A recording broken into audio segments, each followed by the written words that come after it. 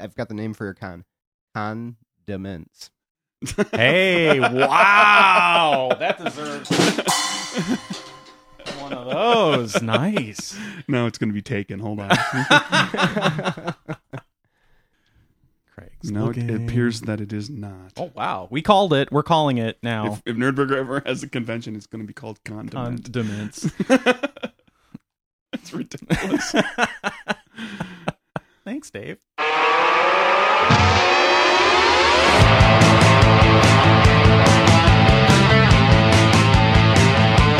Welcome to Nerdburger! Or is it Geek Taco? Episode 267. Sorry, I couldn't resist. I'm Mike. He's Craig. I'm Craig. You're Craig. And he's Mike. thank you. And here we are. Jeez. Geek Taco. It's a podcast or two. All rolled into one.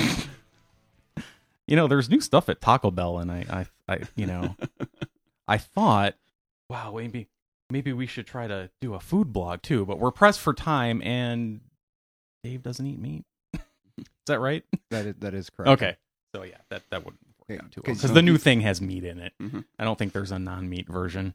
Well, you can still talk about meat around me. It's not like I'm going to be offended. People are omnivores by nature. His ears are vegan too.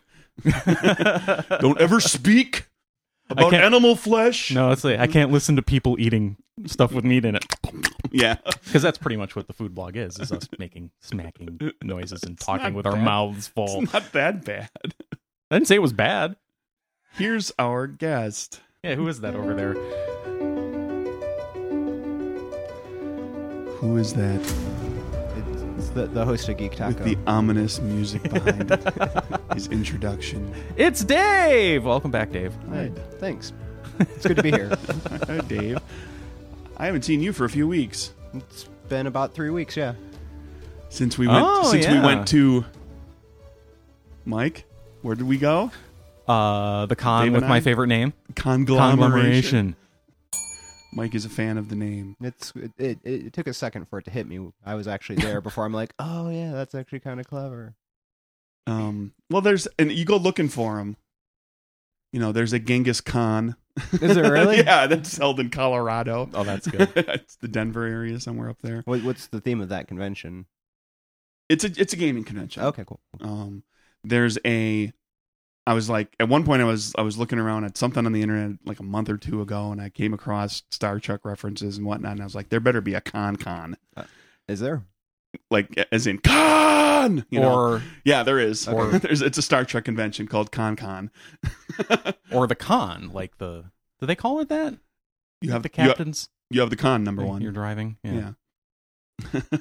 No, it's you have the bridge.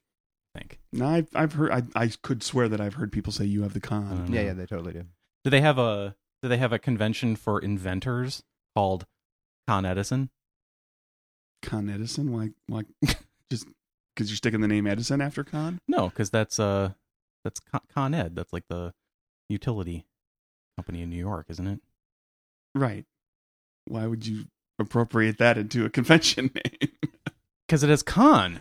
Oh, And- everything that has the word the letter CON in it. But Edison for inventors.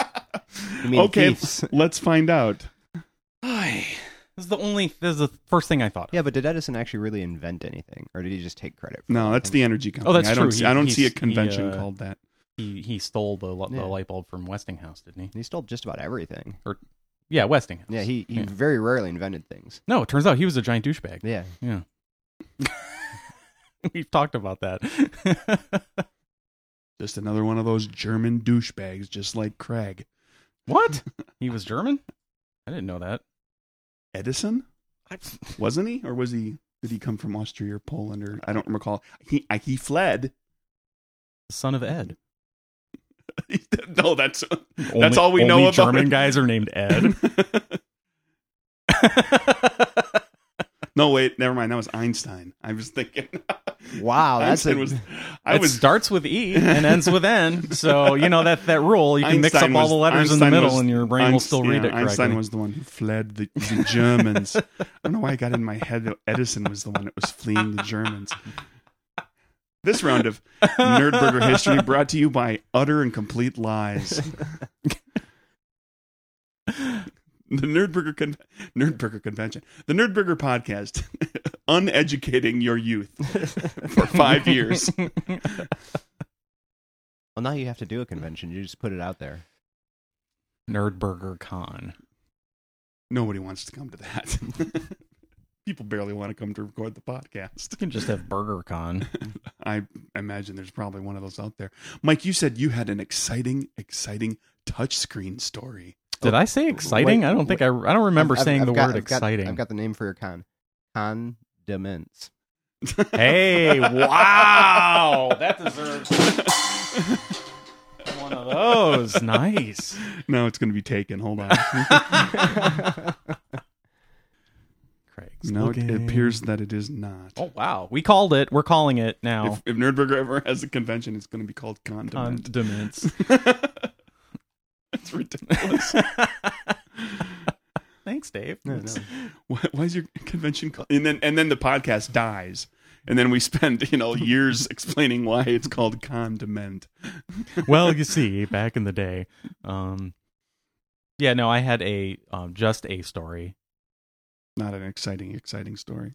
I don't know where you got double exciting from when I never even said exciting. It was a good show, guys. So thanks for having me on. And you're done now? You've given us a new idea. So we hit a high note. Yeah. Mike stalled and dropped the ball. Condiment. Drop the mic. Out goes Dave. Yeah. Got to find a new regular guest. Okay. Touchscreen, real quick. Then we're going to talk to Dave. So my dad bought a new computer. He got a laptop to replace his 8-year-old tower. Oh, good Lord. Okay. And so he did a lot of research and he asked a bunch of people, and he ended up getting this Dell 15-inch. He originally wanted something that could do gaming because he wanted to get a new flight simulator because that's what he likes to play. Okay. And he decided he wasn't going to get the fancy, expensive flight simulator and just continue to use the old Microsoft flight simulator that they stopped developing but still works. So he needed less of a laptop. So he got like a reasonably priced laptop. And I think he had it for 4 or 5 days, and then he sends me a text with a picture of the laptop screen, and it's all weird looking, and he says, I dropped it and hit the screen on the corner of the desk. Whoa! What do I do? And I'm like, you didn't drop it and break it. You opened the package and it came out that way. Wink, wink. And he's like, oh, I already copied all my stuff to the hard drive. And I'm like, oh, yeah, you're screwed. So, well, anyway, he did the research and found out that he could replace the screen himself. And he was debating on whether or not to get the touchscreen version of the screen, which was the one it came with, or just the regular one without the digitizer, because it was a little bit cheaper. And he ended up paying the extra money. I think it was like $20 extra to get the one with the touchscreen. And he looked it up online and found an instructional video. Sure. And this is going to go poorly. I can see it coming. Continue. No, it went well. He fixed it. Okay. All by himself. And then he dropped it on the corner of a table. It's Wait, is that the end of the story? Yeah, my dad my 70-something-year-old father fixed a laptop, replaced his own laptop screen. I guess that counts as a story. You're right. That wasn't exciting. See, I was right. So Hi, Tim. Hi, how's it going, Tim? Mike's dad. I met up with Emily recently, and she reminded me of a very good way to end stories like that. And you should always end a story like that with, and then I found $5. actually found $2 downstairs this morning. Okay. So that makes it a great story at the end because you just found money. Yeah, it saves the story, basically. Yeah. When I was in high school, me and my friend went to this carnival thing that was going on in the next town over. They were having like some historical day, something or other going on. We were tooling along there, and I didn't have a lot of money, and I literally found a $20 bill on the ground. It's the Nice. only time I have ever found money, and I was like, that's getting spent tonight. Wow. Just a $20 bill just sitting there. See, I picked it up. I looked around. Nobody looked at me and said, that's mine. I just dropped it. I just Yeah. put my wallet away. In the pocket it went. Now that's exciting. Yeah, see, that's how you do a story. You get right to the end where the money is found. Sure. Had that been a Benji, that would have been exciting. Oh, no kidding. Like, wow, If can I break this if that had been anywhere around here? If that had been $100 bill, Yeah, that's right. me and Matt would have went to Vegas. Is it 100 or an 100? Who cares? Hey, Dave, how's it going? It's going all right, Craig. How's it going with you? Oh, pretty good. Any exciting news other than the conglomeration thing that we'll talk about later? Oh, I wish. No? Yeah, it's well, I did actually. Are you familiar with International Tabletop Day? That was, as we record this, yesterday. That is correct. It was on this April past Saturday, 28th. everybody. Yeah. Yeah, so that's something I think it's put on by Geek and Sundry. which They Craig- invented it. Is yes. it April 28th or the last Saturday in April? It's always a Saturday. So it's the last Saturday in April. Yeah. Probably. probably. Whatever day they set it for, it's always in the latter half of April. So yeah, Consult with them next year. They'll let you know. I was asked to host one of our local gaming venues, International Tabletop Day. So that was quite an exciting venture. However, and maybe Craig, with all your Geek and Sundry contacts that you have, Oh, now, my many. you're intimately The familiar. one guy that I've kind of talked to. You may want to suggest to them that if they give zero prize support for their venue, that they have a much greater chance of absolutely nobody showing up at all. So just pass that along. I don't even know really what the prize support kind of thing is, because International Tabletop Day is different from Free RPG Day. Ah. That always gets the freebie stuff where you can stop by your local gaming store, your favorite local gaming store, and pick up a little freebie, something. It's usually like a quick start set of rules for some game, or a short adventure from some company or whatever. I don't know how Geek and Sundry handles all that. If it's just a big promotional thing, or if they do prize supporty type things. I'm Historically, not sure. they do prize support. Okay. So the past few years, what they had done is they would send out actually very large kits full of banners and displays, and lots of either sometimes games like Love Letter, like actual full games, and then or expansion pieces for games and things like that.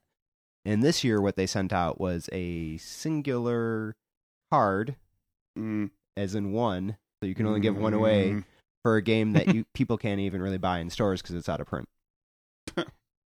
So didn't create that big of a draw. I saw a lot of activity about it on my social medias, mostly from Geek and Sundry people or things that Geek and Sundry people were retweeting. So I just I honestly don't know how big it went around the area here. I did not go to go do anything, unfortunately. I spent some time getting some caper stuff in order, Nice. including getting Mike squared away with placeholder images for all of the illustrations that'll go in the book. So now he has a properly sized blank white rectangle with words that say what the illustration is named, Nice. that in TIFF format, that you can dump into the layout, and then when you get the real illustration, you just swap it in with the same name, and the same file name, right? That's how that works. Because Correct. the illustrations work like external references. You don't paste them into the drawing; they're Right. referenced in from another folder. no, and that's actually another. So I think you have to actually go and tell it to reload it that's fine. So you got to do for that. it to go. So you got to and do that. go, oh, okay, I'll go look at it. You got to do that 50 times. Big deal. After it's all done. It's better than waiting until all the illustrations are done before you can start laying out chapters. Right, because I'm Getting everything to getting flow. near to the point where the stuff that I'm going to do is Now dependent upon seeing what the whole Right. chapter looks like. right. Which means It's I like, need to put illustrations in place. Do I need to fix that little extra bit of text that's going on one extra line? Do we need to worry about that now, or orphan headers. or is Yeah. that okay? Exactly. So, yep. I think you've got all the tools to start doing all that. There are some things that will be coming to you for additional stuff that's being written, Yeah, and that sure. will expand some of the chapters a little bit. I could probably tell you. I should probably tell you which chapters are going to get additional stuff, so you don't work on them. Okay.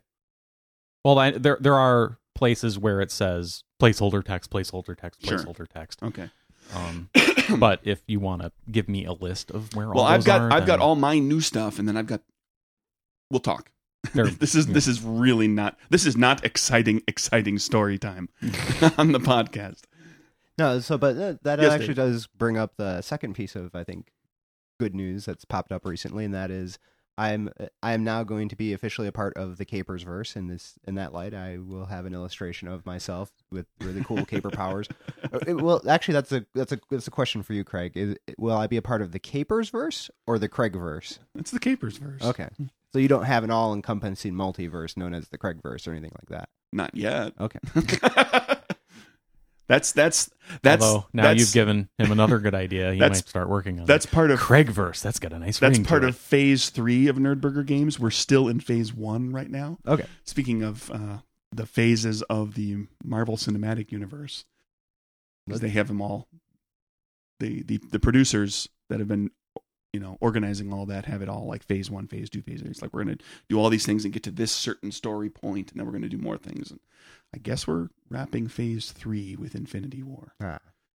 And then phase 4 is the beginning. I think. Maybe that's wrong completely. But it's taken them 10 years to get here. I'll take your word for it. You're not going to go see it, are you? Go see it in the movie theater? Yeah. No. I'm going to go see it in a couple hours. I know.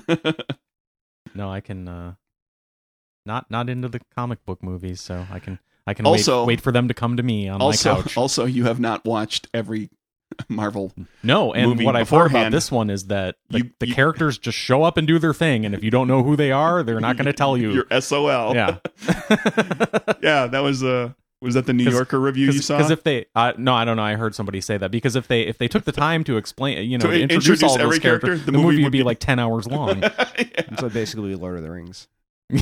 Well, here's what happened. What I saw on my Twitter feed yesterday was the New Yorker magazine had a review up, and the main point that it made in the review, and it talked at length about this, was how you can't just go to Infinity War and expect to know who any of these people are. You have to have seen all 15 or whatever it's been movies in the last 10 years, going on 20 movies.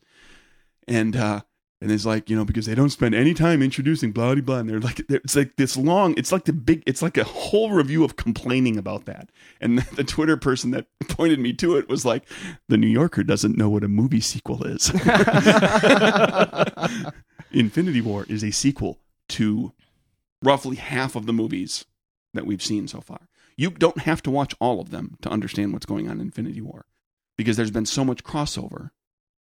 You don't have to see the Black Panther movie to know what's going on. You can learn who Black Panther is from Civil War, and Civil War will get you a lot of characters. Yeah.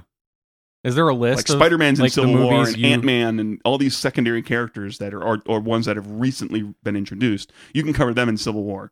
Okay. But there are certain ones that you kind of need to see if you want to understand what's going on. Is there a list where you can a spoiler-free list where you can go and see all of the names of the movies that you need to see in order to fully understand? There's like 7 or 8 of Infinity them War. that you have to see. Yeah.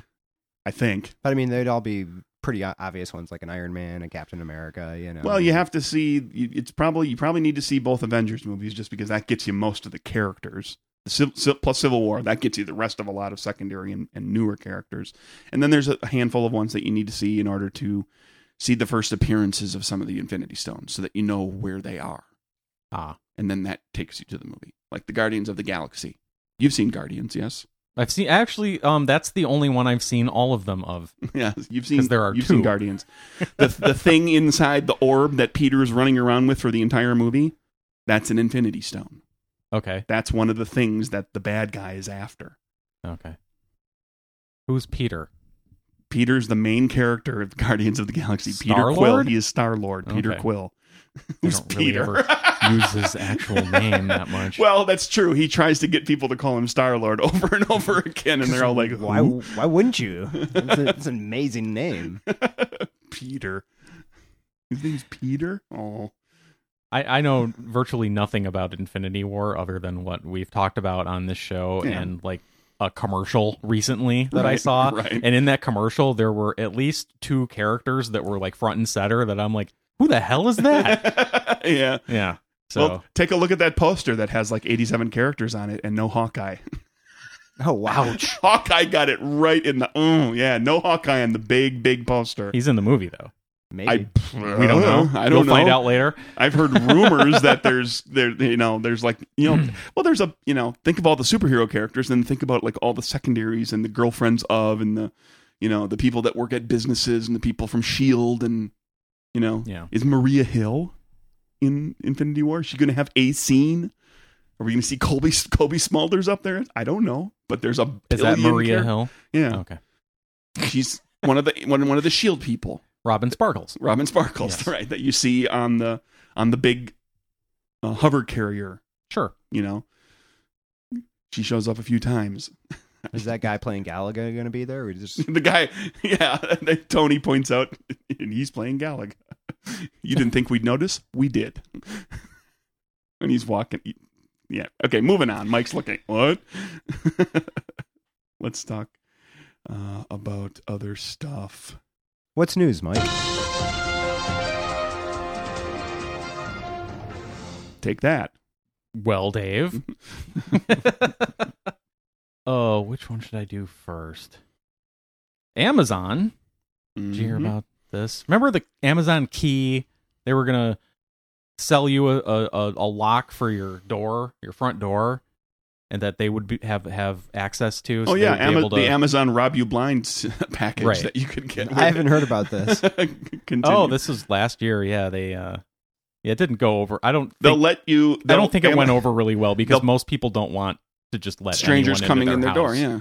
Well, a person from Amazon can show up and they can access your front door, and you'll be notified that they're there, so you can, via your phone or whatever, and there'll be There's a video like a- camera. yeah. You'll be able to Yeah, see you'll be the able to Amazon see- person walk into your house And set with a your package package and down set and it hopefully down not go and shut the door and leave. up the stairs or wander into the back and Start masturbating furiously start or any of those carrying things. out right. your TV.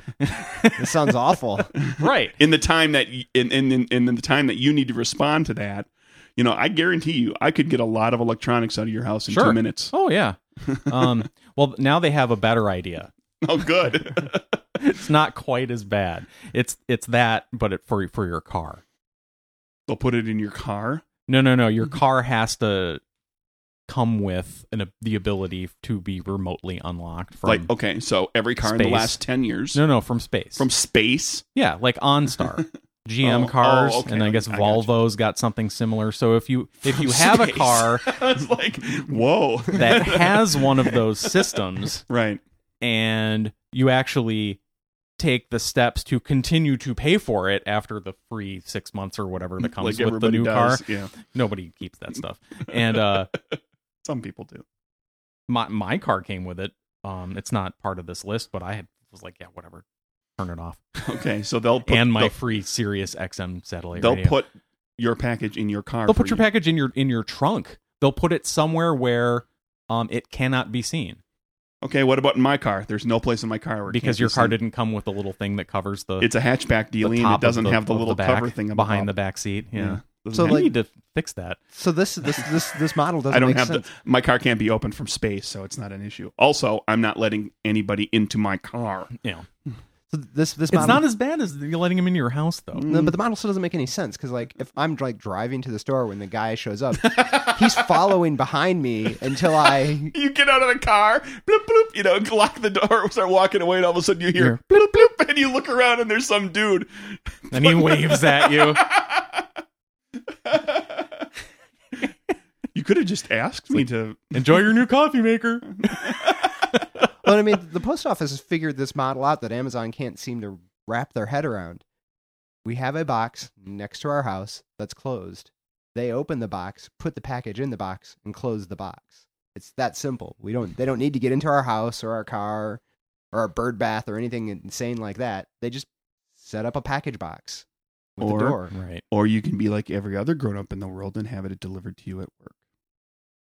That solves that problem for me. Well, no, honestly, not all offices support that well, though. So Well, then you don't work there anymore Yeah. because they suck. And if you're like, that's a blanket statement. Dave is not Dave. For the record, that came out of my mouth. Dave and Mike had nothing to do with that comment. and if you're like Craig and I don't know where your office is. Is it in town or is it up here? It's in Buckhead, but I also telecommute sometimes as well. So. Okay, so your office is in Fulton County, but it's Buckhead. So is that City of Atlanta?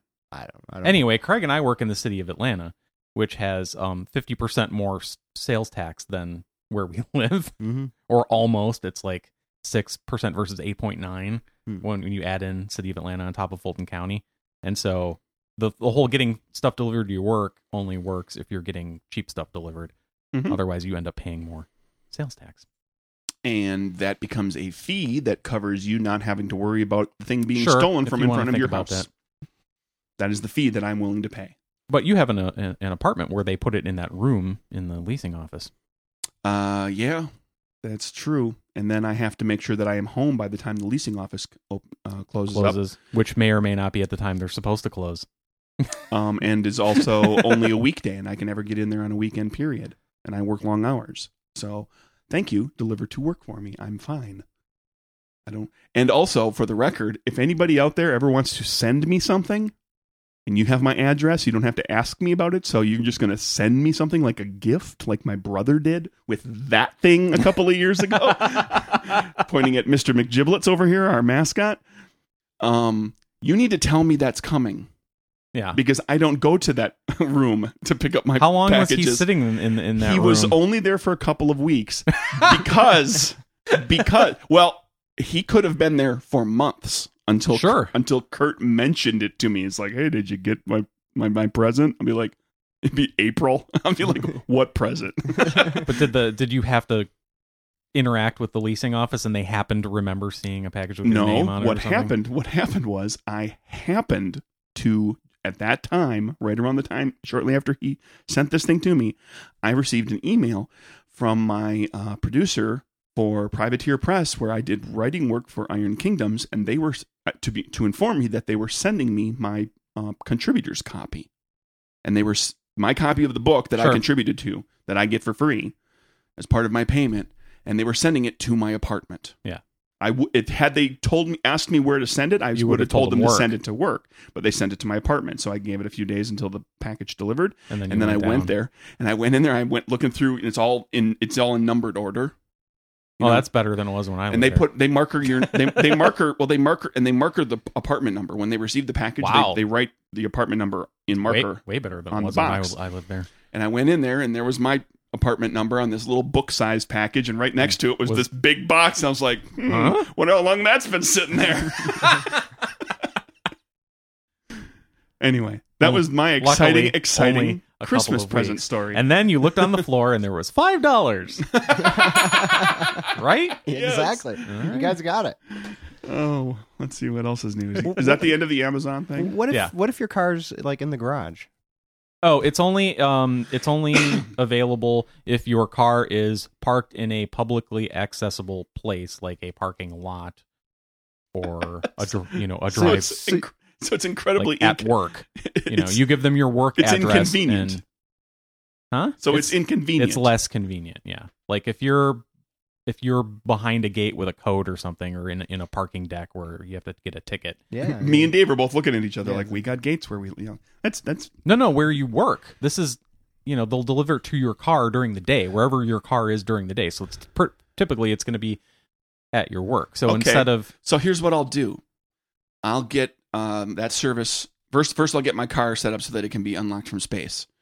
Yeah. Then I'll get that service with Amazon squared away, and then I'll keep an eye on when my packages are going to be delivered. And I'll go down, and I won't tell the security guy that works around the building, who knows me because I've been working there for 8 years and knows that I'm the first guy in and knows my car. Knows your car. Yeah. I'm going to sit there in the window and watch as he hamstrings and pummels some poor Amazon person who's delivering something to my car because they just popped my trunk.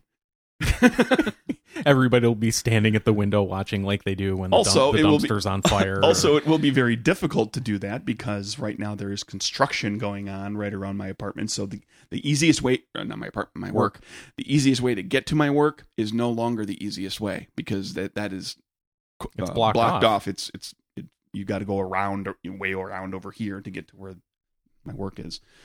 So the Amazon person would probably have a hard time getting there because they wouldn't be able to figure out, like, where do I go? I can't turn down this street. You'd be surprised how many delivery drivers that stymies. Sure. Go to the next block, sir. Go to the next one. No. It's like it's like talking to a 5 7-year-old. different streets that'll get you back Which there. direction are you pointed, sir? They closed one of them. Go Oh my Go to God. the next one. Which one? I don't care. Any one of them.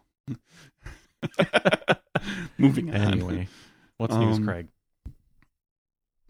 Dave, did you ever play Vampire: The Eternal Struggle? The collectible card game from the 90s. Oh yeah, it was wasn't it originally called like Jihad or something like It was that? called Jihad. Yeah. Back in the Whoa. day. This is 25 Spelled years. how? There's Like a you think? there's a reason it's not called Jihad anymore. Yeah. Well, it stopped being called Jihad back then. They renamed it as Vampire: The Eternal Struggle. It's the card game version of the Vampire game from White Wolf. And it was one of the first collectible card games after Magic came out. And it was a successful one. It was really well designed. But it's been gone for a long time. Until now, it's back, baby. And they're going to streamline her up and they're going to re-release it. So those of you who enjoyed Vampire: The Eternal Struggle. Are they Middle Eastern vampires? Black I'm still stuck on the Black fact that anyone would name a vampire anything Jihad. It's not called Jihad anymore, Mike. That was But back even before. before. How did they come up with that? Before 2001? Yes. Well, look up the definition of jihad. Yes. It's a war. It's a struggle. It's a fight. Okay, so they were just picking a cool sounding word for war. They flipped That open they- a dictionary or thesaurus and was like, yeah, that one is. That's a good. good name for war. That's better than the word war because war is boring, and we're going to make this game that, it's all Mark Reenhagen's fault because he created Vampire and filled it with your group of vampires are your coterie. And if you are your group of mages live in your chantry, there's a lot of esoteric language that went into it. Chantry? Yes, and it wasn't just like the vampires have a war. No, they have a jihad. That was what it was called in So the they were game just back in the day. Flowering up all of the language. Oh, the whole game was flowered up with No, my favorite part of the game is there was a card named Lupo, and That was for werewolfage, right? yeah, the character was a werewolf, and he was all punk rock and stuff. And Are you Italian? yes, Italian? Oh, it's JYHAD. Yeah, 1994. It was they even published spelled under it the name wrong. Jihad. No, because again, flowery language. You can, language. The designers messed around with it. It might have been an ancient spelling for all you know. How do you know they even pronounced it jihad? Maybe it was jihad. Maybe it was. Maybe everybody back in the day called it jihad because nobody knew what a jihad was, or at least nobody that I hung around with knew. That it was changed to You the didn't have Vampire. any friends taking Middle Eastern studies? No, it was in 1994. Yeah. No, in Milwaukee, Wisconsin. Yeah. No, there was black studies and women's studies. That was And about that was it. Yeah. Yeah, Well, they in changed, Minnesota, they changed there the was name also the next there year. was also Native American studies. Okay, there might have been that in Milwaukee too. Anywho, so yeah, it's back. Get your vampire card game action when that comes back out. now I remember a notable mechanic that was different from it than Magic, which at the time I know caused some, I guess, mixed opinions of the game. Was that you would use like little red beads to represent blood, and so there are a lot of tokens. Vampires had blood. Yeah. And, Magic was cards only. And most CCGs end up being cards only. And so that was, for some people, they embraced that and really thought it was a nice way to add depth to the game. But some people, it was a bit of a sticking point. Like, oh, that adds some unneeded You complexity. gotta carry some crap around. Yeah. Okay, go up to the counter at the game store where you're playing and just ask to get a piece of paper and a pencil, or be a grown up and just carry some tokens when you want to play your. Carry some blood tokens. What's your problem, man? Just have a little bag of blood, man. What's the deal? You're playing Vampire Jihad anyway, so. Yeah. Jihad. So no, but so I don't know if you know anything about, if your sources are giving you any information on how it's being modernized and refactored and all. But I'm curious, is that kind of component still going to stick around, or have they found a way to? I would guess that it's almost gotta be. I just did a search on the word blood on this page, and it talks about attracting new blood. It's not going into that depth on like what the mechanics are going to be. It's possible that they're not ready to tell people what the mechanics that's fair being refined as. I would imagine, because that was a long time ago when people were like, ew, I got to put tokens in play. Nowadays there's the card game and board game industry is like it's not a real board game unless it's got 8,000 pieces in it. No, that's right. So like carrying around a little sack of red beads, that's nothing. Yep. Or an actual bag of blood. So I do have to say it's an honor to be on the last episode of Nerdburger ever. That means a lot. Oh, because we said jihad? Well, jihad. You just did a Google search on jihad followed by a Google search on blood. I didn't do a Google search on jihad. Okay. It's on the history right here. I didn't type that into my computer. Craig suggested that I look up the meaning, and I didn't. Also, enough. I'm hooked up to Mike's internet. Yeah. Fair enough. Last Nerdburger at Mike's house. So, yeah, it's back. Then I'll have to check it out. It's probably better for you if it happens at Craig's, right? He's probably 5 minutes closer. Maybe. Run! Craig, do you have any bacon-related news? I don't think so. I can go find some. No? You don't have any bacon-related news? On bacon? No, I'll tell you. Is this a really clunky segue? Yeah. Okay. It's the only kind Mike knows how to make. So, it's on his business card. Clunky Segway Master. Sorry. Right underneath, ruiner of everything and adequate. I'm about to ruin something for you. Oh, nice. Yeah, the Tremors TV series has been... Aww. They filmed the pilot with Mr. Kevin Bacon. Wow, really? Yeah, and Sci-Fi watched it and said, no thanks. No bacon. No bacon for you. That's your bacon story. Oh, I get it. I thought you would have seen this. I just didn't, I can't. There's too much news, man. No word on whether we'll ever be able to see what they filmed. Probably not. Well, it'll probably leak on the internet. You'll be able to download it, but it won't ever, be available anywhere convenient, I'm sure. Was Michael Gross a part of it? I feel like he's has more of a Tremors legacy. Well, was he not in all of them? Pretty much. Kevin Bacon was only in the first one. Yeah. I want to say Michael Gross was the through line. He was in all of them. Burt Gummer. He was in all of them. Fred Ward might have been in the second. There's like somebody from the first one, I think, was in the second one, along with Michael Gross, and then it was Michael Gross from there on out. I wasn't ever a fan of that as much as you were, Craig. So Tremors was a date movie for me. Awesome. Yeah, that was my first date with Val, which is funny because Kevin Bacon's character's name is Val. Of course, my Val that I was going out with the date on was not Kevin Bacon and was a woman. Valentine McKee. Yeah. So that's 2 degrees of separation from Kevin Bacon. Wow. Yes. You cut that down by 67% from the usual. No, I figured you would know if you would have heard of this, first of all, and that you would know if Michael Gross was in it or not, so I didn't bother looking it up, because this article doesn't say, but it says it was supposed to pick up 25 years after the first movie, and Bacon was reprising his role of Val, and but he would... No, Michael Gross was not going to be in it. Okay. Just a quick little thing here. He confirmed he would not be at one point. Yeah. So now he's really not in it. Yeah. Because it's not happening. That's probably why Sci-Fi turned it down. They're like, what? No Michael Gross? What's wrong with you? But it's got Kevin Bacon in it. Yeah, but where's Michael Gross? You know Bacon goes with Gross. You know Bacon goes with graboids. Yeah. So yeah, he was gonna be old and alcoholic and have a delusional hero complex. Kevin Bacon's character. That's fun. So that was how they were gonna bring him back. But so now you can't see it, so let's stop talking about it. So are you describing a gritty reboot of Tremors? A what? The gritty reboot? He's all alcoholic and Sure. It's the dark, gritty version. Everything needs to be dark and gritty these days. Not the Marvel movies. That's true. That's why I love them. Sometimes you just have to have good guys. Yeah, just colorful costumes and lots of cool action, and it's fun. Bring it on. Speaking of, have you guys seen the new Lost in Space? I have. Not. I've watched about half the series so far. Yeah, I'm about the halfway through as well. Half the season. So I guess it's good. It's actually really well done. It's pretty solid.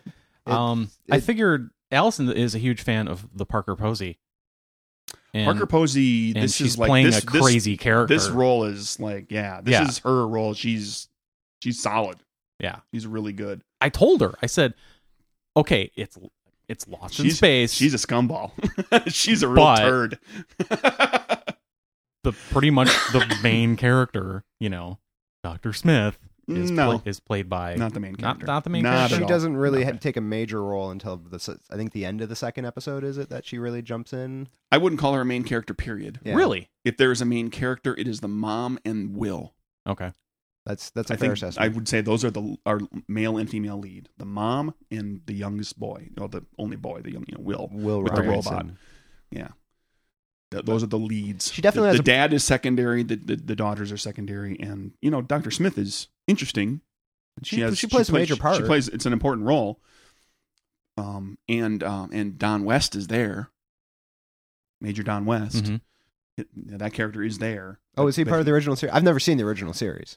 Yeah, well, he was like the other male adult. Like there was the family, and then there was Will, the doctor. Dr. Smith. What's that actor's name? I don't know, but they then there was because this was a TV show that had to have dudes doing all the stuff, and Dr. Smith was effectively comic relief, and the kid, nobody was going to give the kid really important stuff to do, or any of the kids for that matter. And heaven forbid the wife did anything useful in a 1960s television show. So there was a secondary male character, and that was Captain Don West. He was not a member of the family. Gotcha. What's the robot's name? I've been curious about that. Is it just Robot? It's just Robot. Okay. Oh, is it just Robot in the original series too? Yeah, they just call him Robot. Oh, okay. I'm like, when are they going to say his name? Does he say Danger Will Robinson? That's a spoiler. Whoa! Dave took you down. You're going to have to watch. You're going to have to watch it. Yeah. But anyway, I figured, the fact that Parker Posey was in it playing like a crazy character would she's like, oh, okay, that sounds interesting, and then I never heard anything. Oh, she's really solid, and she's very good. She's like, some of her facial expressions too. You're just like, and they do. You caught the cameo in the first episode, right? The cameo. There is one person, the only one who's left alive from David the Mooney? original series. Bill Mooney. Bill Mooney, the kid. He's in the first episode. Huh. Wait, that was Bill Mooney from Babylon 5?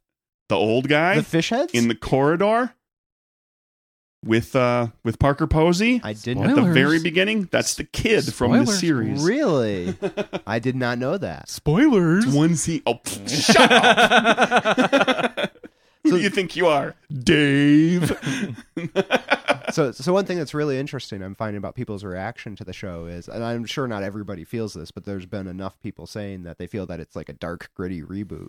And I feel like that's an unfair, an understandable. Like as I'm watching, I'm like, okay, I can understand why people say that, but if you look at it a little more closely, I mean, it's definitely more dramatized. It doesn't lean towards the camp, because it's my understanding that the original was campy. Yeah, absolutely. But it's just, what it really boils down to is it's a show about a family, and that's really what it boils down to. And in that way, I feel that it is the best Fantastic Four movie so far. I will say this, in my opinion, it is a frontier western. That's fair. Those aren't mutually exclusive, so those both work. It's a frontier western, but they have a robot and technology stuff. Well, it's just a frontier western. Yeah. It's like these people out in the middle of nowhere trying to get along with each other and get along on the planet and get along little doggies. No, there's no little doggies. Well, I've covered. It's a survival show. Yeah, and I had a sociology class on popular. By the way, any version of that TV series would have been dark and gritty compared to the original. That's fair. That's part of the understanding. Yeah. But no, I mean, calling it a Western is very fair. In fact, I had a popular culture class where we covered that American Westerns are functionally sci-fi. Every element that you see in a typical sci-fi appears in a Western, including technology. The rails and the trains and all that was the advanced technology, the of cutting that edge game. of technology. Yeah, so that's why they tend to cross over so often, is because they share so many elements. Well, the expansion from the eastern seaboard of the United States into the unknown West is not terribly different thematically from expansion from our planet Earth to the unknown charts, deepest depths of space. Even if there are vegetable people there. And- So I do know a little. And you about get the out vegetable. there, and there's aliens that you're going to fight with, who you're going to try to take their planet from and murder them all. Oh wait, that's starting to get a little political, but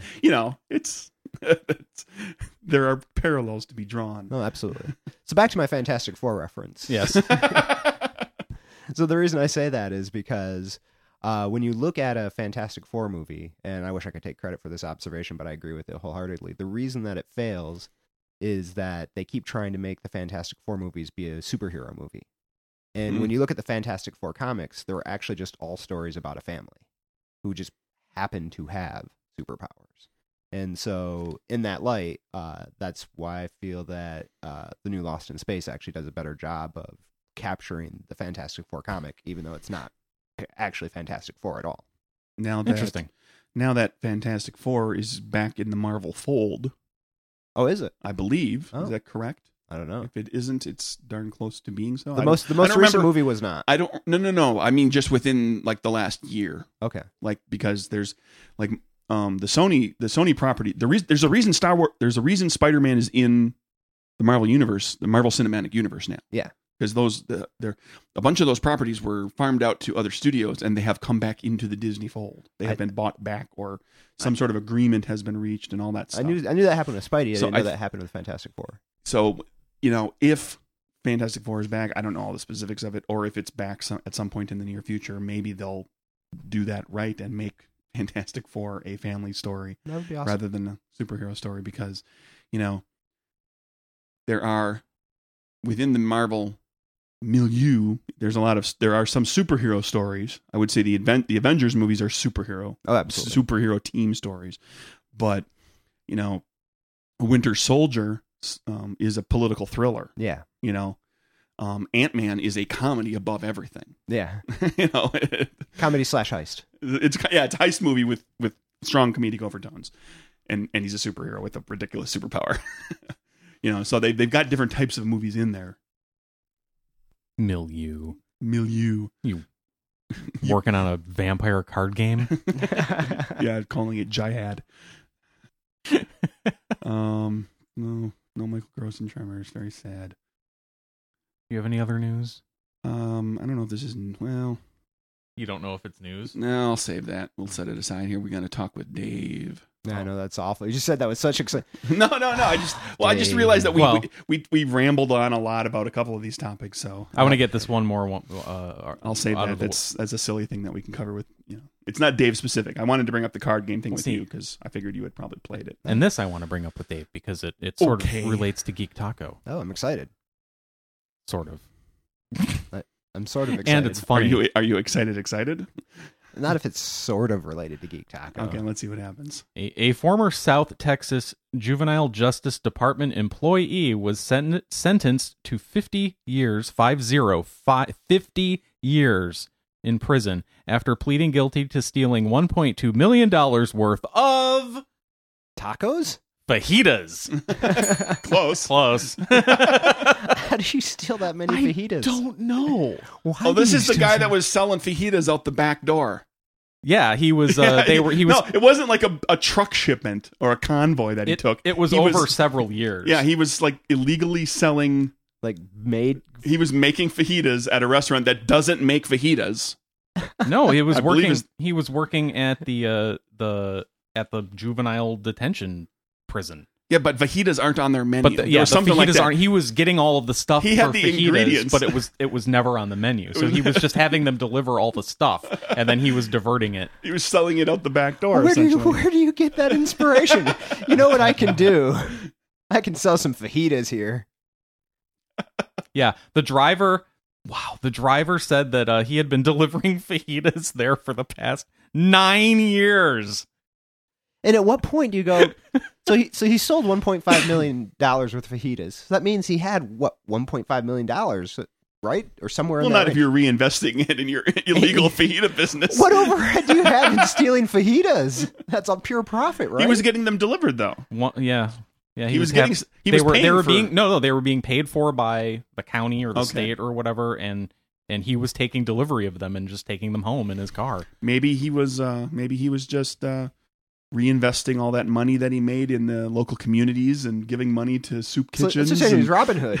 He was, Well, it yeah, says- This guy was unfairly and unjustly imprisoned, is what you're well, or telling Al Capone. Well, Al Capone's known for all me. that. 601. Yeah, Well, apparently he was running a fajita business out Yeah. of his house. yeah. It says that he took $1,251,578 worth of fajitas and delivered them to his own customers, whatever that means. And they found his freezers at home Bob's Fajita full Shack. of fajita parts from the prison. Alrighty. Yeah, 50 years. That's good stuff. Dave, we went to a convention. We did go to a convention. How'd that work out for you? I dragged you out there to that one. We were originally planning to go to a little 2-day thing in Macon. Yes. And then that got canceled. Yes.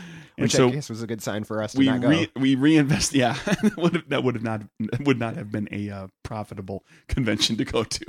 The one No. that got canceled. Yeah, obviously. So we changed up and reinvested our allotted money and actually some more money because it was further away. We went to Conglomeration. in Louisville. See, I now know how to correctly pronounce it. I grew up here in Louisville, which I think is what most people probably know. Mm-hmm. The trick I found is to say the word Louisville, but partway through the word, just give up and let your tongue go flat. Yeah, Like, that's a good, Louisville. That's a good way to describe it. That's the way the locals. Louisville. Louisville. So, how'd it go for you? It was an interesting experience, to be honest with you. So I'd never been to a convention outside of the Georgia, Atlanta area. I didn't start doing cons until I moved down here about 12-ish years ago. And, I mean, we've got an embarrassment of riches when it comes to cons in Atlanta. You could attend cons almost all year long and not leave the state easily, and some of them quite large to boot. But, it seemed like a good idea just to see what the experience outside of the state is like and see if that kind of effort and energy would be worth my while, and things like that. And so a lot of insight was gained, definitely some lessons learned and things like that. But overall, I'd say it was a positive experience because it was on the smaller side of what I might have anticipated. And so kind of the lesson there is you don't know what a con is going to be like until you're there, until you actually go and see that. And I've kind of gotten that vibe from you that you feel similarly, Craig. Is that? Yeah, it's all, unless you've been there before, a con's always kind of a crapshoot. Yeah. Like, you don't know. It's like, is the gaming side of things going to be strong? Is it going to be a busy dealer hall? Is there going to be other cool stuff going on? Is there a certain aspect of the convention that's really going to overpower other aspects? I mean, sometimes you can kind of tell that by looking at photos of the con from previous years or from looking at the website and seeing what kind of stuff they're promoting and talking about. Like, you can usually tell an anime con. Yeah. Because it's really heavy on anime in their promotional stuff. But when it's a gaming convention, it's like you don't always know if it's like, okay, is this going to be like, is the RPG area going to be tiny and it's just all board gamers, or is it going to be pretty even, or is the audience it could be a huge gaming convention and the audience just may not be as a collective whole feeling what you're bringing to the table, Yeah. Or you can have conventions where the people show up and they go into the gaming room and they sit down and they game all day and then they go home and they never walk into the panels, or they never go to the dealer hall, so the dealer hall gets slow or whatever. I mean, you just don't know until you get there. Yeah, absolutely. That's why AtsuCon surprised me, because I was like, this is just like a little bitty convention. Then I was like, I'll go there, I'll sell $100 worth of stuff, and I sold 3 times that. Yeah. At a 2-day, effectively day and a half convention, because the Sunday is always a shorter day. And for a little local thing, I was like, whoa, that kind of blew me. I had no clue that would end up like that. So, I think Conglomeration the dealer hall was decent. It was a good size. It was not, there were slow periods. Absolutely, yeah. Sunday was terrible. Yeah. The 3 hours on Sunday, 9 to 12. That's barely worth opening for. For 9 to noon, yeah. Although I got backer number 400 in person. That was at Sunday my morning. table on Sunday morning. What was her name? Fallon. Fallon. No, and I was actually there were some cool moments with the people, because this is the first time I ever sat behind a booth as a dealer. Usually when I go to a convention, I go as a guest or featured game designer or some title like that, and I set up a table in the gaming area and run demos or play tests and interact with the con goers in a capacity similar to that, maybe run a tournament or something like that. And so this is the first time where I shelled out money, stayed at a hotel, and sat behind a desk and said, "Please buy my game," without being able to play it first, kind of a thing. And there are some local game shops that I have enough of a rapport with where I've helped them for an hour or two with similar stuff, but I'm not selling my product at the time. I'm selling a whole catalog of stuff that they already brought, and I'm just helping them out. So I'm just sitting here with my currently single product, at a table, and just either it catches your eye or it doesn't, kind of a thing. And so that was an interesting experience, and a lot of lessons were learned there. There were a couple of other people selling who actually offered up some advice as well on how to do better table layouts and displays and things like that. So I'd appreciated that. But interacting with, I guess you could say, your audience from a purely sales point of view, that was interesting for me in a way that I liked a little less for a couple of reasons, if I can be honest. Talking about it without showing people how it works. I can give them a high level overview. Like I had a display of what it might look like early game, and it's like, well, this card is this, and this is roughly how the game works. Kind of give a couple minute pitch, kind of a thing like that, and then answer questions from there. Because having experienced it, you do a really good job of explaining it while it's happening, or right before it happens, or helping people play it. Yeah, and I've been given a lot of credit for my ability to explain games, which is something I'm glad for. But on the weakness front, I until recently was terrible at writing manuals. But fortunately for my next game, Yokai, the manual is rock solid. People say that I've seriously leveled up there. So it's like, it went from the alchemy manual, which apparently reads like an engineering guide, to Yokai. People are like, this is a beautiful manual. This reads well. So that was a huge jump. Being able, but off topic a little bit. No, but part of it is if I'm showing off my game or demoing one of my games, or even if I'm selling another person's product, I can just be me, and just you open yourself up and you say, this is what I've got. This is who I am, and this is what I've done. If you like it, you like it. If you don't, you don't. That's cool, And when you're selling, there is a part of you that just has to sell. You have to kind of put part of the real you aside, because sometimes somebody would come by and they would want to talk to you for 40 minutes. And while they're talking to you for 40 minutes, a potential customer walks by. Another potential customer walks by. Another potential customer walks by. And if I'm in the gaming room, I'm not caring. I'm just there showing off what I got. But when I paid for a hotel room and a table, it's just, you just see those dollar signs walking away. And I honestly don't like that feeling. Especially when some of the people that were talking to me for that amount of time were actually pretty cool people, and they helped break up the monotony of what would have other been just pitch after pitch after pitch after pitch. So I can't complain about that. Some of those people, I mean, they helped. They actually made the con a very positive experience. And so, as long as it doesn't happen too much. As long as it doesn't happen too much is absolutely the case. And there were some great moments in there. Like Craig had one near the end that I was really impressed with, where it was on that Sunday, and so that right there was probably worth it, just seeing that happen. Where it was getting towards the end of the entire con. There were final 5 or 10 minutes, if I recall correctly, or shutting down the dealer's hall, and a guy just makes a beeline straight to Craig's table. And I don't remember exactly what he said, but if I recall correctly, he shook your hand and he just complimented the ever-loving snot out of you and just said that, what you'd done was awesome and he loved it. And then just very quickly took a beeline away. Like he went to the dealer's room for the sole purpose of finding Craig. He was like, he wanted to talk to me, and he was like, I don't know if this guy is going to be in his car in 5 minutes after the dealer hall closes. So I'm going to, now's my last chance. I'm going to go talk to the guy and say something. So yeah, but seeing a fan of Craig's have that heartfelt interaction, like Craig had made a connection with this guy through, Craig poured a part of himself into the project of Capers and Murders and Acquisitions, and being a guest on the podcast at the convention and your own podcast.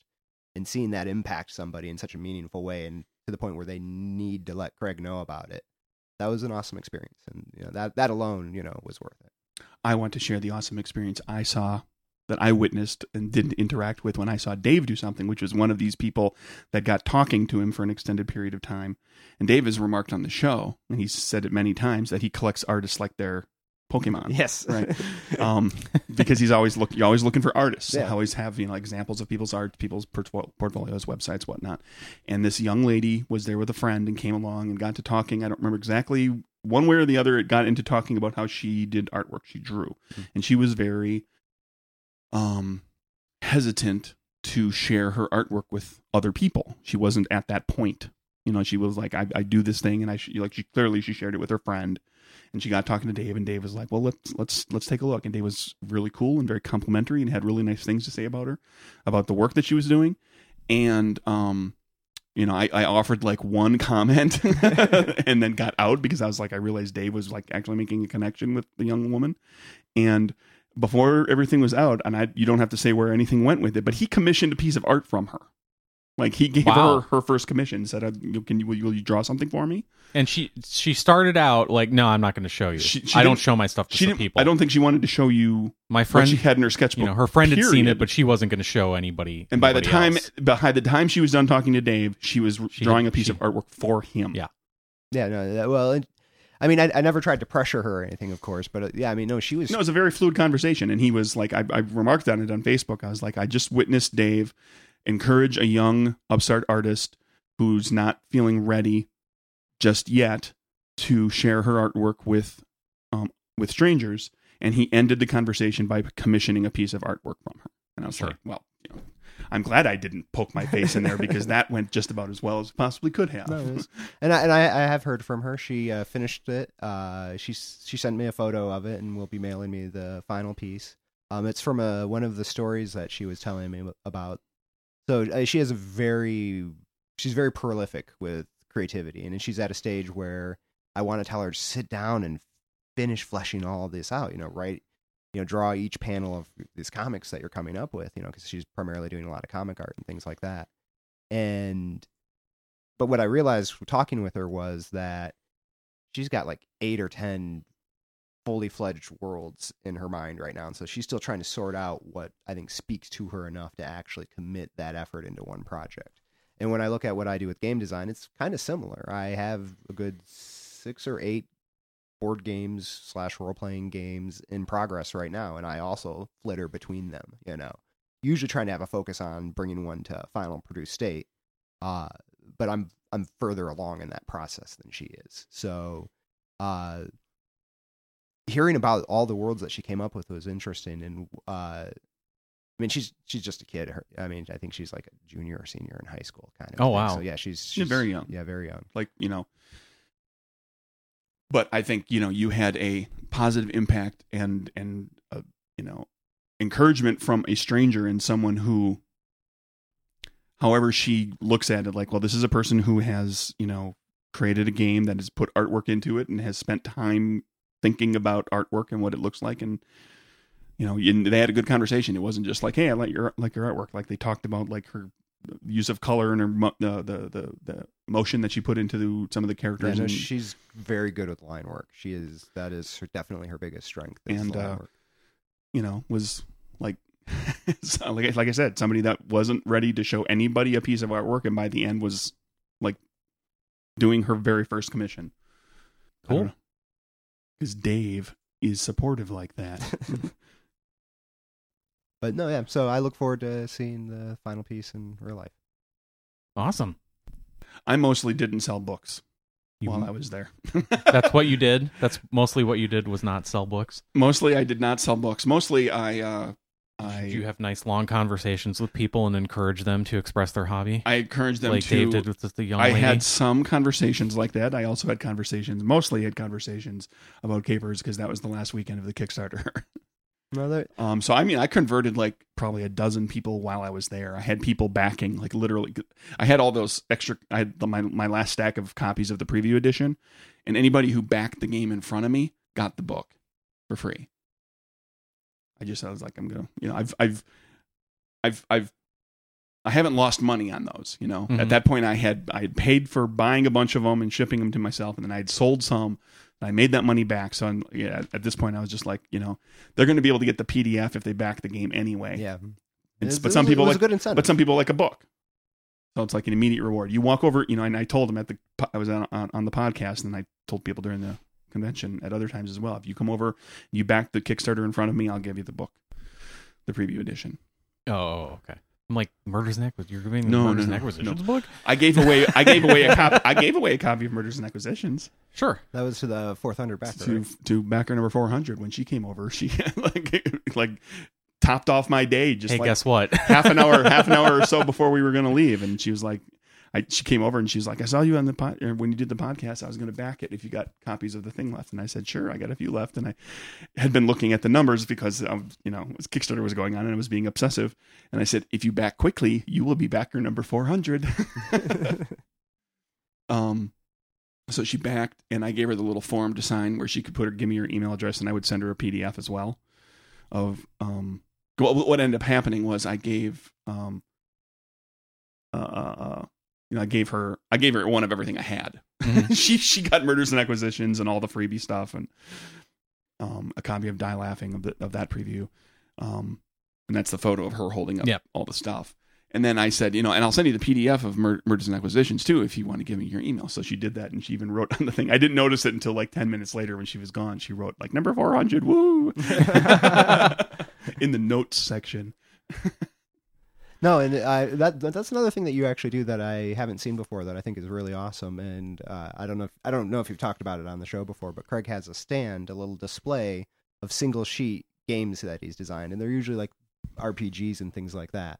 And there was there were a couple of little people, free one pagers. yeah, and there's one that we had a lot of fun with. It's the title of it, the RPG is "You Suck at Making Sandwiches." Yes, that's the very first micro one-page RPG. Actually, it's 2 pages that I designed, and it's called "You Suck at Making Sandwiches." And Craig observed, and rightfully so, that when people look at the display of there's 4 games. There's 4 games there. They always say out loud, or you see their lips moving, "You suck at making sandwiches." That's the one they say out loud every time. Doesn't make a difference where it is in the stack. Oh, you moved it around. I put it in all 4 spots Craig on the is display stand. Conducting sociology experiments. It's a very evocative title. And the best part is I haven't read the rules for it yet, although I have a vague sense of it. On the back page, there's a little picture of a Casper-style ghost. Mm-hmm.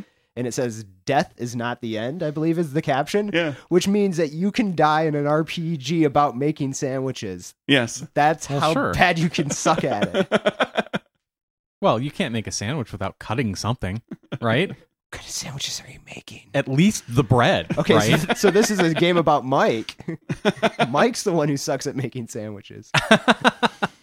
Sure. But if I recall correctly, the lady came up to you and said that they played the game. They took the game from you and they played it with their family one night. That was at Etsucon. I told you the story. Okay. Then Yeah, somebody grabbed the "You Suck at Making Sandwiches" on Saturday at Etsucon, and then came back. She and her sister both came to my table independently of each other. Okay. And said that they played "You Suck at Making Sandwiches" the night before and had a really good time. And the first woman, when she stopped by, she said something about like her sister. She's there with her sister or whatever, blah, blah. And later in the day, the sister came by and said, "We had a really good time playing that." I said, "Did you play that with your sister, with your family last night?" She said, "Yeah." "How'd you know?" I was like, "She came by here like 2 hours ago to tell me she enjoyed the game too." They literally, they didn't talk to each other. They both independently walked over. Oh, that's funny. So maybe you'll go to a convention again sometime like that. Yeah, I'd like to. Definitely want to explore it a little more, both in the role as a vendor and explore some outside cons solely as a guest or, And we can look at options too, like if we go to one again together like that, where we can try to work things in such a way that one of us can step away from the table longer. Yeah. That was the original where you can spend more time. Like you could go out and run some demos for a while, and I could man your portion of the table, and then we could swap out. Or we know other people who are going to be there that can help out too. And you'd offered that for this one. Mm-hmm. I just ended up staying behind the table the vast majority of the time. And I mean, it worked out. I ended up selling more copies than I would have expected for a con that size. So it was not bad. There you go. That's the conglomeration report. And we'll be doing another con here locally soon, Southern Fried Game Room Expo. Yep. So Southern Fried Game Room Expo. yeah. So it started In out. June. It started out as a pinball convention.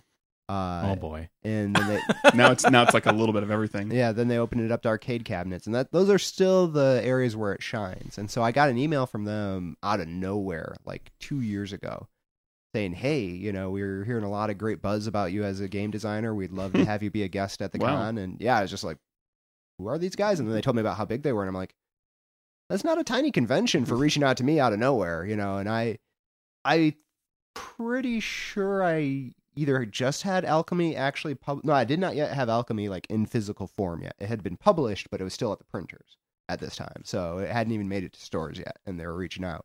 And I'm like, okay, I can take that as a win. Unfortunately, the timing of it was such that it was the weekend that I was serving on the junior board for the American Foundation for Suicide Prevention at that time, and I was going to DC to lobby, you know, Congress and all that for, you know, more funding for, you know, suicide prevention and awareness and things like that. And it just was the exact same weekend. So I only had time to attend a panel on Friday morning and then literally jump on a plane to go to DC. So I had a friend of mine run my games over the course of that weekend. And when he reported back, he's like, the board gaming was pretty weak. We had like maybe the whole weekend 2 people actually sit down and play. And I'm like, all right, it's good to know, you know, kind of a thing. And so then that was 2 years ago. And then last year, they offered again. And I'm like, yeah, sure. You know, I mean, it's as a crow flies a half mile from the house. So even if it's that tiny again, they're paying my badge. It's down by Cumberland. Yeah. Yeah. So same place as Anime Weekend Atlanta, if any of your listeners are familiar with that. So I'm like, all right, you know, it's no harm, no foul, you know, it's more opportunity. But it was better not last year. Oh, they even said, they're like, we know the board game, last year was our first game of board gaming, you know, this is the second year, we already know we're going to be that much larger and a lot bigger. And they were like, because the guy that helped me out, he helped me out last year as well. And he's like, wow, this is night and day. This is a lot bigger. And they're telling me this year it'll be larger still. And so, although the focus started as cabinets, and that's still a big part of it, you know, arcade cabinets, the gaming area was notably bigger last year. And I saw RPG publishers there as well. I don't know if people are actually playing, but they had tables set up. Like I think Drunk Quest is an RPG that was represented there, and a few others. So I know that there is an RPG presence. So hopefully that will be. I'm going to give it a shot, and it's local, so I don't have to stay at a hotel or anything. And it's costing me nothing. Yeah. And I'm getting a table with them this year just because they've been a supporter of me the past few years, and they're still a growing convention, so I figured throw a little bit of money at them as a thank you. And the good news is, if anybody is curious, yes, Billy Mitchell will be there, if you guys know who that is. Oh, yeah, we know. Okay. So I lied. Technically, yeah. I paid for my table, but the table's super cheap for 2.5 days. Yeah, of convention. It's not bad at all. So he hasn't been unpersoned from everything yet. So he was a guest last year as well. He'll probably have all sorts of. He'll probably do all sorts of bitching, because we've already seen news articles about him, right? That he's gonna prove that he didn't cheat, and he's getting all up in arms about stuff. We'll see. I saw a girl cosplay as him last year.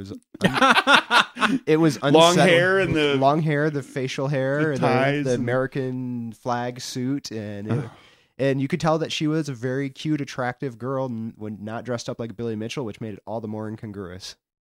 So and hot. Yeah.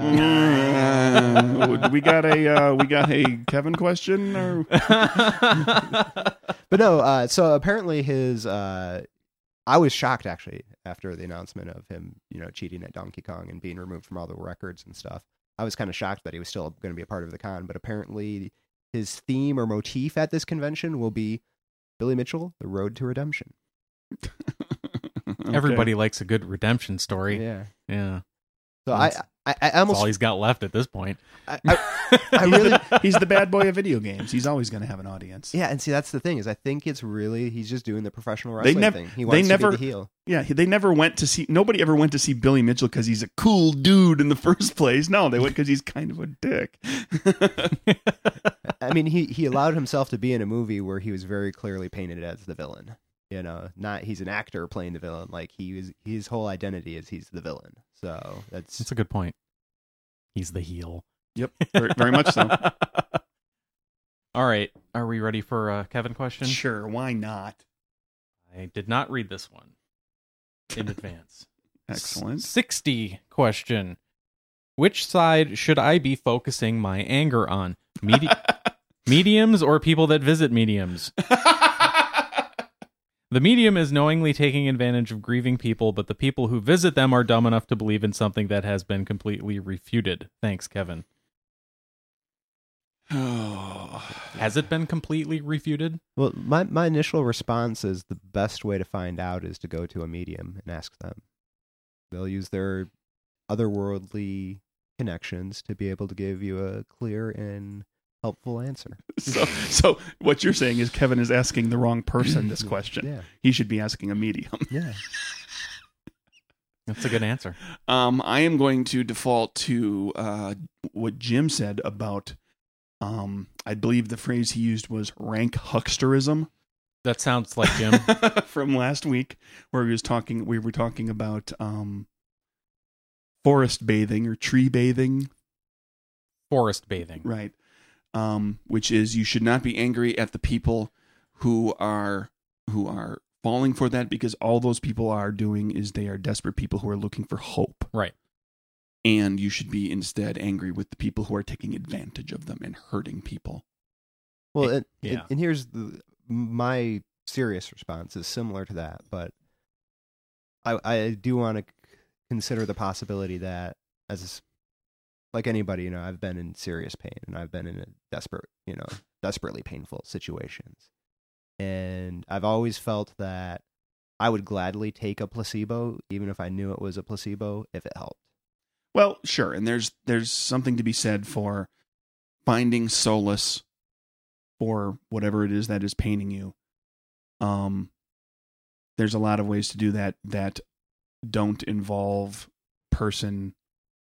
If you go to a medium show and it costs you a little money to get in to go see the show, and you're seeing a show, yeah, and if the medium talks to you and brings you some sense of relief, whether it's real or not, or who knows what, whatever you believe, you're getting the show, so you're paying for that. And if you get something helpful out of it, then so be it. But there are people out there who are really like going out of their way to hurt people and take advantage of people and make people get people to spend money that they don't have to spend.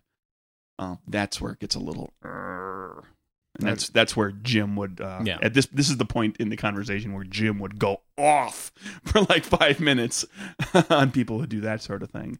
I'd agree with that. Check out last week's episode for an example. Yep. Wow, this downer ending of Nerdburger. No, that's how Jim rolls, man. when he gets his hackles up over something, he does not pull punches. Then there are a lot healthier ways, though, I do admit, to deal with loss and pain than there are a lot of ways that aren't going to encourage people who are taking advantage of people in pain.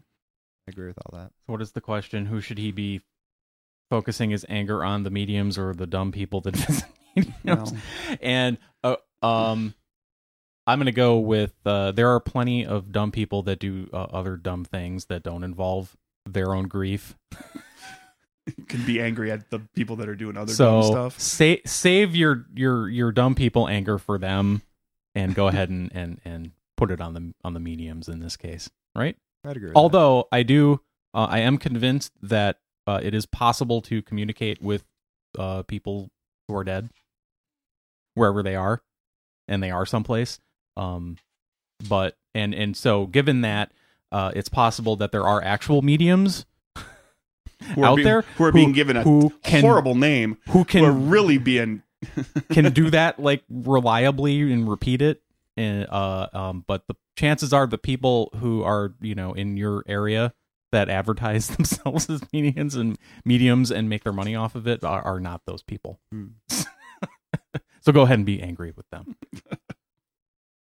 Is that about do it? Sure. Dave? Yes. You're looking at me to cheer you guys up? Bring the show back up, Dave. Come on. Thanks for swinging by. Yeah, yes, thank you. Thanks for having me.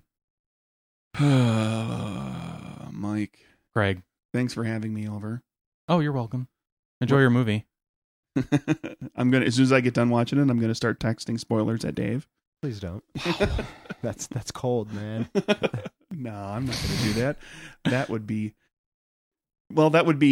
something that, Kevin would get angry at me for. So Kevin's got other people he needs to be angry at. I don't need him coming after me. He's got other anger. Yeah, if you're gonna piss Kevin off, you may as well just text him the spoilers. Or maybe before I go see the show, I'll text him fake spoilers. I'll text him spoilers that some spirit told me. There you go. I'll pretend to be a medium. Mike, where can they find us? They can find us at nerdburgershow.com, at nerdburgershow on the Twitters and the Facebook. Email us, nerdburgershow@gmail.com. And you can go to nerdburgergames.com for game stuff that I'm working on, drivethrurpg.com to buy stuff, in particular Murders and Acquisitions. And if you missed out on the Kickstarter, you can go to BackerKit and just go to the Google and search BackerKit pre-order capers. You'll find where you can order capers, like pre-order it. Sure. At the same level. It's basically the same deal as you got for the $15 bootlegger Kickstarter backer level, where you get the whole thing, and you buy the book later. That's right, kids. BackerKit. They're the Kickstarter after party. That's a great way of putting it, right? Yeah, totally. Yeah, it's probably about right. And you can find me on newworldalchemy.com or New World Alchemy on Facebook and Alchemy Alliance at Twitter. Yeehaw. Oh, you're on Twitter. You should be following Scabby the STD Beaver, since technically it's still April as we record this. Not while people are listening, it's not. I don't usually... At Scabby Beaver. I usually don't do much with Twitter, to be honest with you. So, oh, okay. Just the biggest of announcements go there. Mm-hmm. Never hurts to get your junk checked. Well, it can hurt. Well... You can't say it never hurts. If it already hurts just to get it checked, That's then fair. you don't need to get it checked. You know something's wrong. Right? I think I heard Scabby say that. Press the button, Frank. That's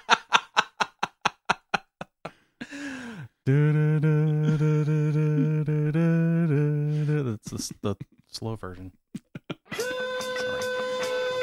On the There next is no episode slow of version of Nerdburger, Mike and Craig accidentally look up jihad, blood, and the U.S. must fall. And cutting things. And cutting things, all within 3 minutes. The U.S. must fall. No, we don't. Jeez, Did Dave. you have something prepared? Yeah, I did. Oh, okay. But Dave stepped all over it. So I'm going to let that comment stand. Hey, government. That was Dave talking about jihads. The government doesn't listen to this podcast. You're safe. You're totally fine. Nerdburger. Geek Taco. So what was it? No. Sorry. Did it have anything to do with names of cons? No. Okay, because I came up with one. I was saving it in case that was part of that. That was your outro. Crapshoot Con. It's a gambling con, but no events or guests are announced ahead of time. I like it. All right. I was going to write a bunch down, but that was the only one I came up with. So is the proctologist con constipation?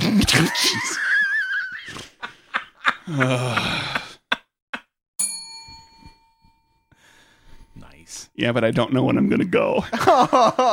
Wow!